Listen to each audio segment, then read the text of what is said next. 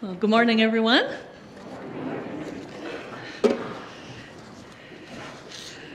As you can see, Brian is away this week. He's in Whistler with his wife, so pray that they have a wonderful time away. And left his kids in the care of Hannah, who was very responsible. And thank you, Dylan, for and thank you, Dylan, for playing the trumpet this morning. That was awesome. You did a good job. So as you will probably know, over the last few months, we've been flying over the book of Acts. And I say flying over because really we've only landed at a few key pivotal moments in the book of Acts, and there is so much more that we haven't touched on than what we have. And so I encourage you this week, if you haven't done so yet, to read the book of Acts or to finish reading the book, because the last sermon on Acts is next Sunday, believe it or not. And then we're into Advent. Oh my goodness, I'm not ready, but that's okay. And I just want to encourage you, the book of Acts actually only takes about 2.5 hours to read at an average reading speed. So even if you've read nothing up until now, you can read it this week, and it would be a great review for you as well. So last Sunday, Pastor Brian talked about the council meeting in Jerusalem, and that was in Acts chapter 15. And it was decided at that council that the Gentiles, the non-Jewish Christians, did not have to follow the law of Moses, that just simple faith in Jesus was enough to be saved.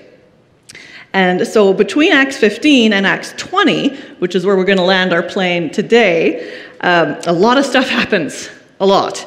Paul continues to travel through Macedonia and Greece and goes to various cities to proclaim the gospel. He's persecuted, he's thrown in prison, he gets out of prison. And these travels are known as his second and third missionary journeys. And what's really cool is, in most Bibles, at the very back, you'll find some maps, and you can actually see a map of where Paul went on his 3 major missionary journeys. And so the second and third one take place between Acts 15 and Acts 20, so there's a lot going on. He has this vision of a man from Macedonia calling him to come, and so he heads to Philippi, which was the most important city in that region, and preaches there and ends up in prison. Then he gets released and he goes to Thessalonica and Berea and Athens and Corinth and Ephesus, and some places he stays longer than others. So he actually spends about 1.5 years in Corinth and almost 3 years in Ephesus.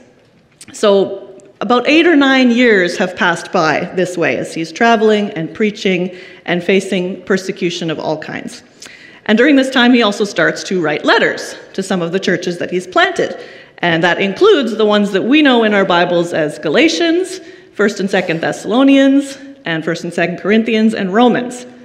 All that happened between Acts 15 and Acts 20. Okay, so you see that we're really jumping ahead in time here. Even though it's only 5 chapters in our Bibles, it's been years. It's been 8 or 9 at least, and the church has been growing exponentially. The gospel's been spreading all over the known world to all kinds of new people. So in Acts 20, if you want to open your Bibles to that passage, we're going to start in verse 17 in a few minutes. But in Acts chapter 20, Paul is on his way back to Jerusalem for Pentecost. And it's the first time he's gone there since the council meeting. But he knows that things are not going to go well for him there. The Holy Spirit has revealed to him that he will be arrested again. So as he's on his way to Jerusalem, he's saying goodbye to all the churches that he possibly can, because he doesn't think he'll ever get to see them again.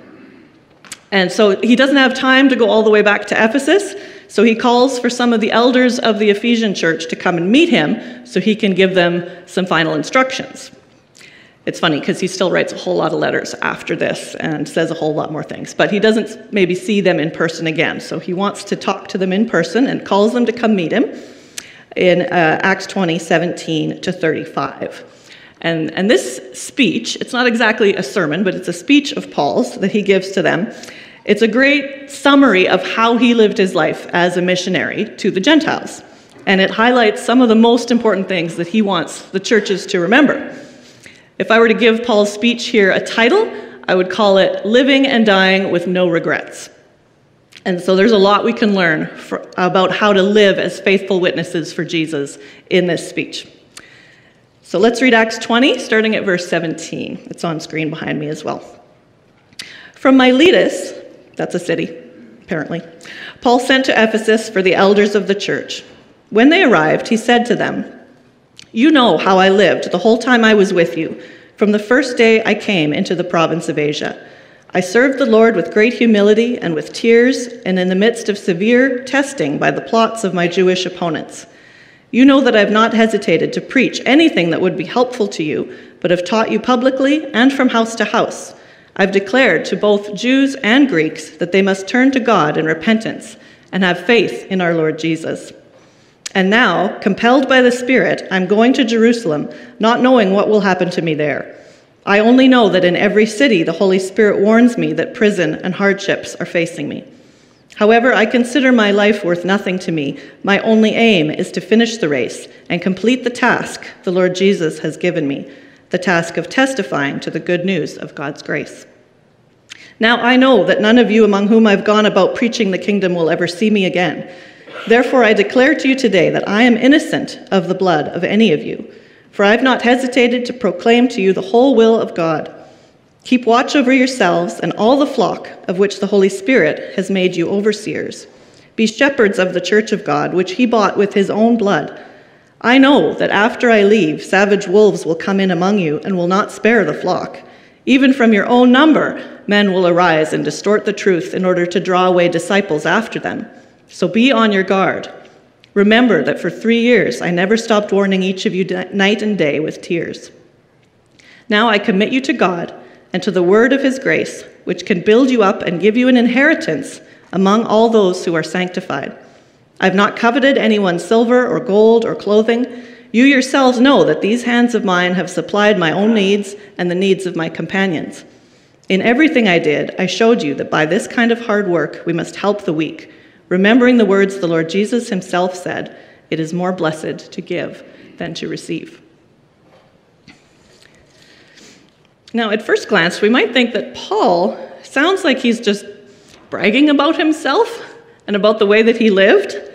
He's almost writing his own obituary. You know, these are all the things that Paul did and all the wonderful guy that he was. But what we have to remember is that he deliberately chose to use his life as a teaching method, to model for the new believers how they should live as Christians. And so he's summing up his life here because he expects them to follow his example, not to try and make himself look good or to get their praises. And he tells us this explicitly in his letter to the Corinthians, 1 Corinthians 11. He says, "Follow my example as I follow the example of Christ."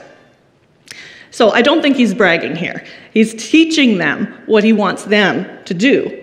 And I think that in this speech, there's at least 5 important ideas that he wants them to remember, based on his own pattern of living and some of the direct commands that he gives to them. So if you want to take notes, there's only going to be 5 things you have to write down. It's pretty easy.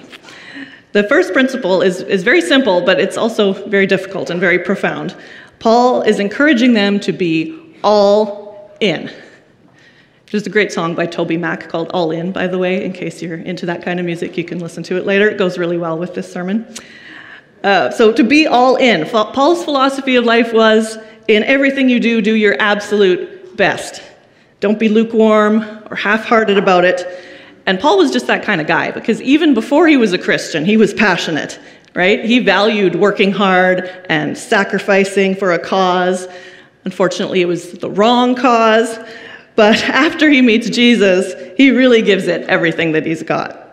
And he encourages these Ephesians to continue pushing forward, persevere in spite of whatever challenges that they may face. He says, we've only got one lifetime in which to serve Christ, and the clock is ticking. So we need to commit and be focused on our mission. In 1 Corinthians 9, Paul wrote this, "Everyone who competes in the games goes into strict training. They do it to get a crown that will not last, but we do it to get a crown that will last forever. Therefore, I do not run like someone running aimlessly. I do not fight like a boxer beating the air.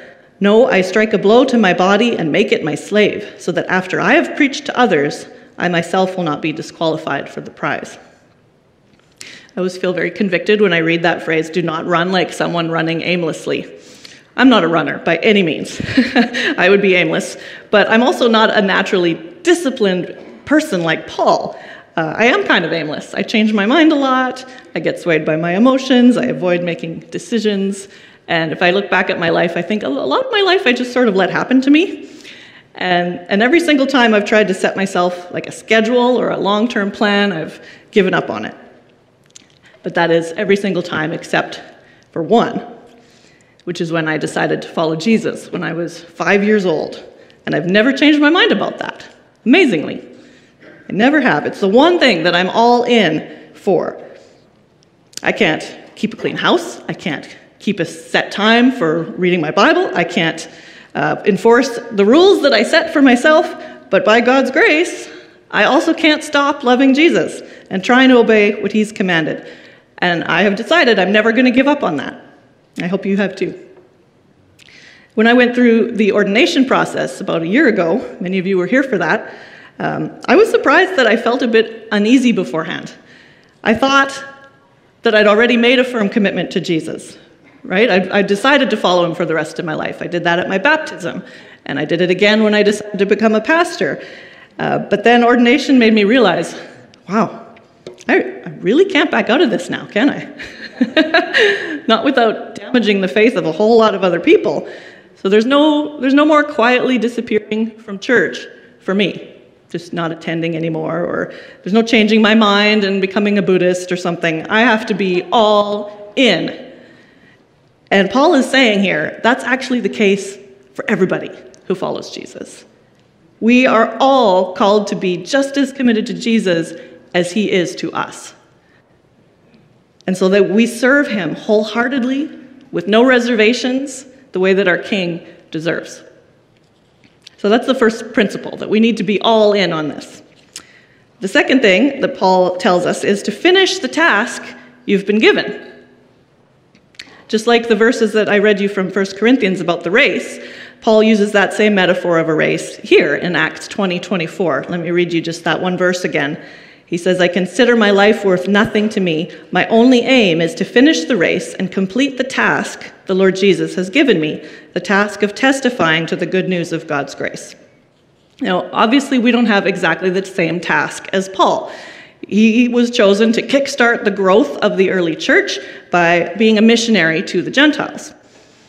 But in the broader sense, we do have the same calling. We do have the same task. It's to testify to the good news of God's grace in whatever circumstances we find ourselves.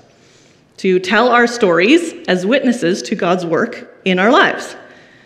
We know we're to live out the Great Commandment and the Great Commission, loving God with all our heart, soul, mind, and strength, loving our neighbors as ourselves, and then making disciples of all nations. That is our task.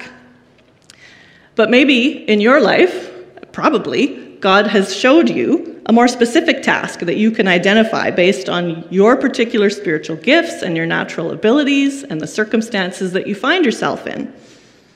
My task, as I currently understand it, is to take what I've learned from God and share it with others, right here in White Rock and South Surrey, where I've been called to pastor. Your task might be different. It surely is. And it might not take place here in the church.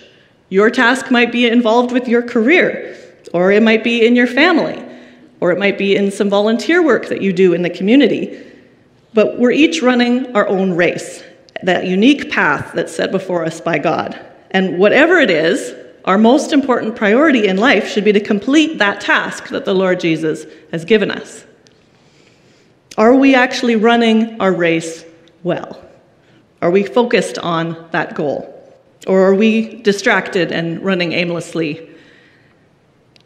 Jesus once called it the worries of this life and the deceitfulness of wealth that can choke out the fruit of the gospel in our lives. If you feel a little bit unsettled because you don't know what your specific task is, that's okay. I have a great quote for you from Amy Semple McPherson. She was a Canadian evangelist in the 20s and 30s. And she said, "What is my task? First of all, my task is to be pleasing to Christ, to be empty of self and be filled with himself." So that's where you start, to be pleasing to Christ in whatever it is that you're doing. And as you are surrendering your own ambitions to the Holy Spirit, he's going to guide you into the plans that he has for you. So we're going to be all in. And we're going to finish the task the Lord Jesus has given us. And the third life principle that Paul expresses in this goodbye speech is that we don't play it safe. The Christian life is not about risk management. This is one of the reasons I hate paying for insurance, by the way. But it's not about protecting ourselves from hardships. Comfort and safety is not supposed to be our goal. Paul actually knew for certain that going to Jerusalem meant prison and suffering and probably death. But he still went. Even though many of his friends tried to dissuade him, and they had good reasons to try and do that. Paul, what are you doing? You have such a wonderful ministry, and so many more people need to hear the gospel, and why would you go someplace where they're going to arrest you and kill you? Well, he went there because Jesus told him to. And if you read on into Acts chapter 21, this week at home, when you're reading, you can read about a believer named Agabus, who prophesies that Paul's going to be bound hand and foot, and the Jewish leaders in Jerusalem are going to hand him over to the authorities.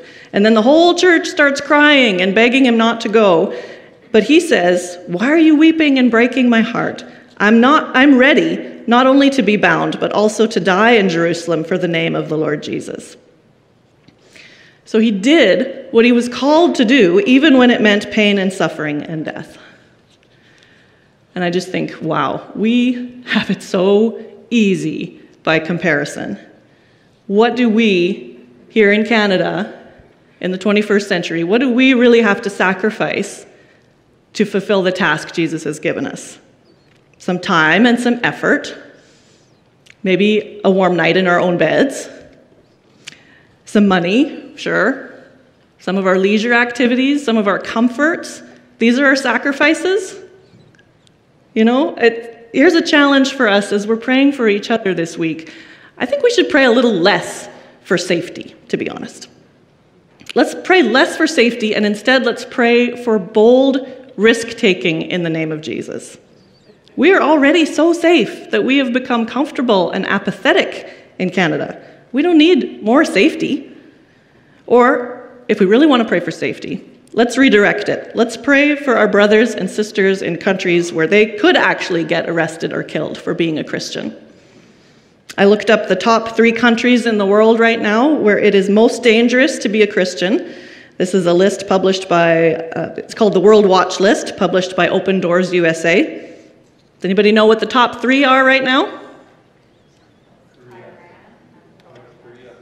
North Korea is second, yeah. Afghanistan is first. Afghanistan, North Korea, and Somalia. So if we want to pray for safety for somebody, let's pray for those Christians. Afghanistan, North Korea, and Somalia. I said you only had to write down 5 things, but you can write down those 3 as well. Pray for them, because we have such easy tasks by comparison to Paul and to some of our brothers and sisters around the world. We've got to tell some neighbors and friends about Jesus. We maybe should invite them to church. Maybe we could sacrifice our weekly coffees so that we can give to people in need. We've got it so easy. So let's not waste our opportunities by playing it safe. Paul says, don't play it safe. Let's be willing to actually risk something. Our reputations and our comfort are pretty much all we have to risk here. And let's do that for the sake of Jesus, who gave his own life for us. Now, the 4th principle is a little different from the first 3. It's not in what Paul says exactly, but it's more of how he said it. I was struck by reading Paul's speech that he is so vulnerable and so real with these Ephesian elders. And I think it's a good principle for us too. So number 4 is to tell people clearly what's on your heart.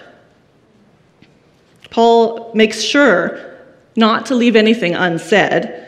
He tells them the things that are important. He doesn't assume that they know what he thinks is important. He gives them advice.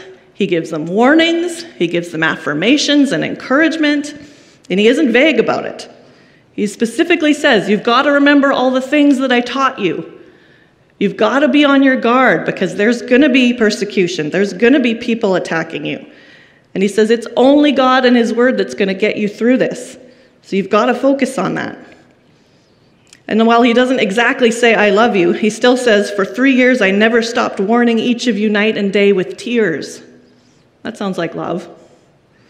So he doesn't mince any words here. He doesn't sugarcoat the persecution that they're going to have to face and the danger that they're in, but he also expresses great confidence in God. God has a plan for them and an inheritance for them, and that God's going to be faithful to them when he's gone. So how often do we really speak candidly to each other in the church about things like that? I think we need to do it more, to say what we mean and mean what we say. If you're worried about someone, you can tell them that. If someone does a great job at something, you can encourage them to keep doing it. If you want to give a piece of advice or a warning to someone, pray about it and use the words that the Holy Spirit gives you to do that. Don't keep stuff to yourself that would be helpful for other people to hear. And even if I know it makes things awkward sometimes, right? Because you've only had these small talks with people. How are you? How's your family? Everything good? But you can go deeper than that. You really can. And we really should be able to, especially in the church. And so it's okay to go beyond that and tell people that you appreciate them, that you can see their calling and how well they're serving the Lord. You can ask them, what's your specific task from Jesus right now? And how can I pray for you and support you in that? We can keep things to ourselves that cause misunderstandings, but telling people clearly what's on our heart is going to deepen our relationships. It's going to help us to grow as a healthier church, even if sometimes it's difficult. So the last principle that I think Paul touches on in this farewell speech is that we should live to give, not to get. And at first I found it kind of surprising that Paul ends this way. Verses 33 to 35 seem a little bit out of place compared to the rest of his speech. Why is he suddenly talking about not coveting silver or gold? But it helps to remember Paul is speaking to the leaders of the church in Ephesus, which was a very rich and very prosperous city. And he was reminding them that even though they have the right to be supported by the church for their work as leaders, they shouldn't be greedy. He says in 1 Corinthians 9, a letter to another wealthy city, Corinth, he says, "If we have sown spiritual seed among you, is it too much if we reap a material harvest from you? If others have this right of support from you, shouldn't we have it all the more? But we did not use this right. On the contrary, we put up with anything rather than hinder the gospel of Christ." So it was a point of pride for Paul that he didn't ask the churches that he planted to support him, but instead he worked as a tent maker or a leather worker to earn his living. He was bivocational before that was even a word. And so I think he wants to remind these church leaders of their role as servants, and that the real blessing from God is not what we receive, but it's the ability to give. The more we give, the more blessed we are. And that was a very countercultural message for the Ephesians, and it's a very countercultural message for us today in one of the wealthiest countries of the world. We often say we're so blessed when we receive good and pleasant things, right? We're so blessed to have the sunshine. We're so blessed to have our homes and the food that we have and our families. And that's true, we are. But we're more blessed when we sacrifice for others. Jesus said it's more blessed to give than to receive. Paul quotes him here. And so I think Paul wanted to emphasize this point to the rich people in particular, because it's so hard for the rich to let go of their riches and not be distracted by them. It's so hard to let go of our dependence on our material things and actually trust that God will provide for us.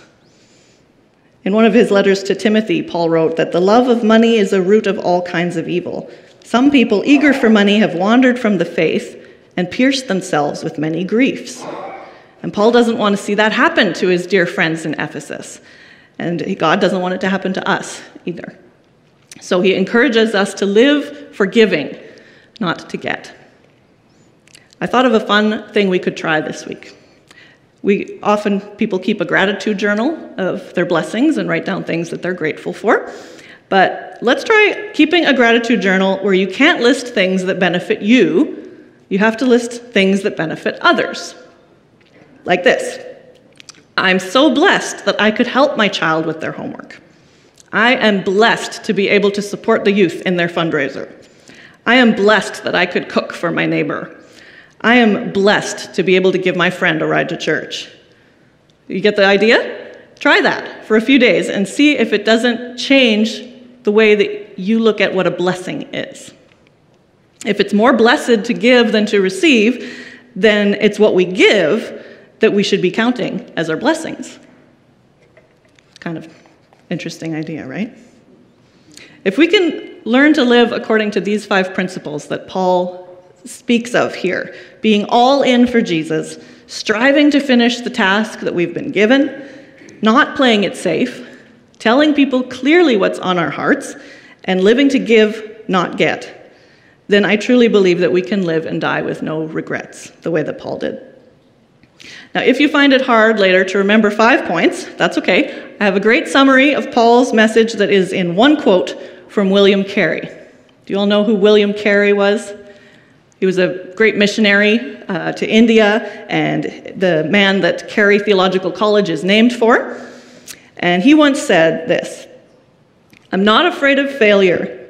I'm afraid of succeeding at things that don't matter." I'm not afraid of failure. I'm afraid of succeeding at things that don't matter. So Paul's whole speech is exhorting us to succeed at the things that really matter. In his own life and in his teaching, everything for Paul was about succeeding at following Jesus. And so I would like for us to pray together now that we can live that same way, that we can live and die with no regrets. Let's pray.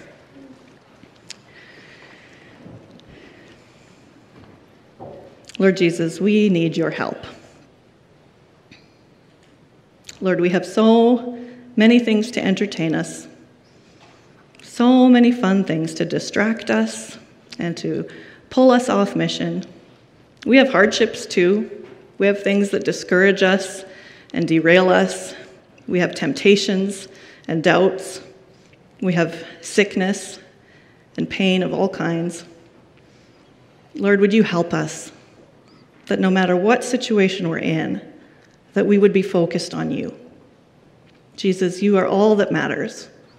When we stand before you someday, when this life is over, so much of the things we do on a daily basis are not going to matter.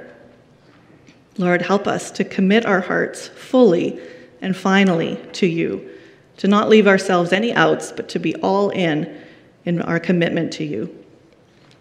Lord, help us as we seek to give to others, to truly value what we give more than what we get.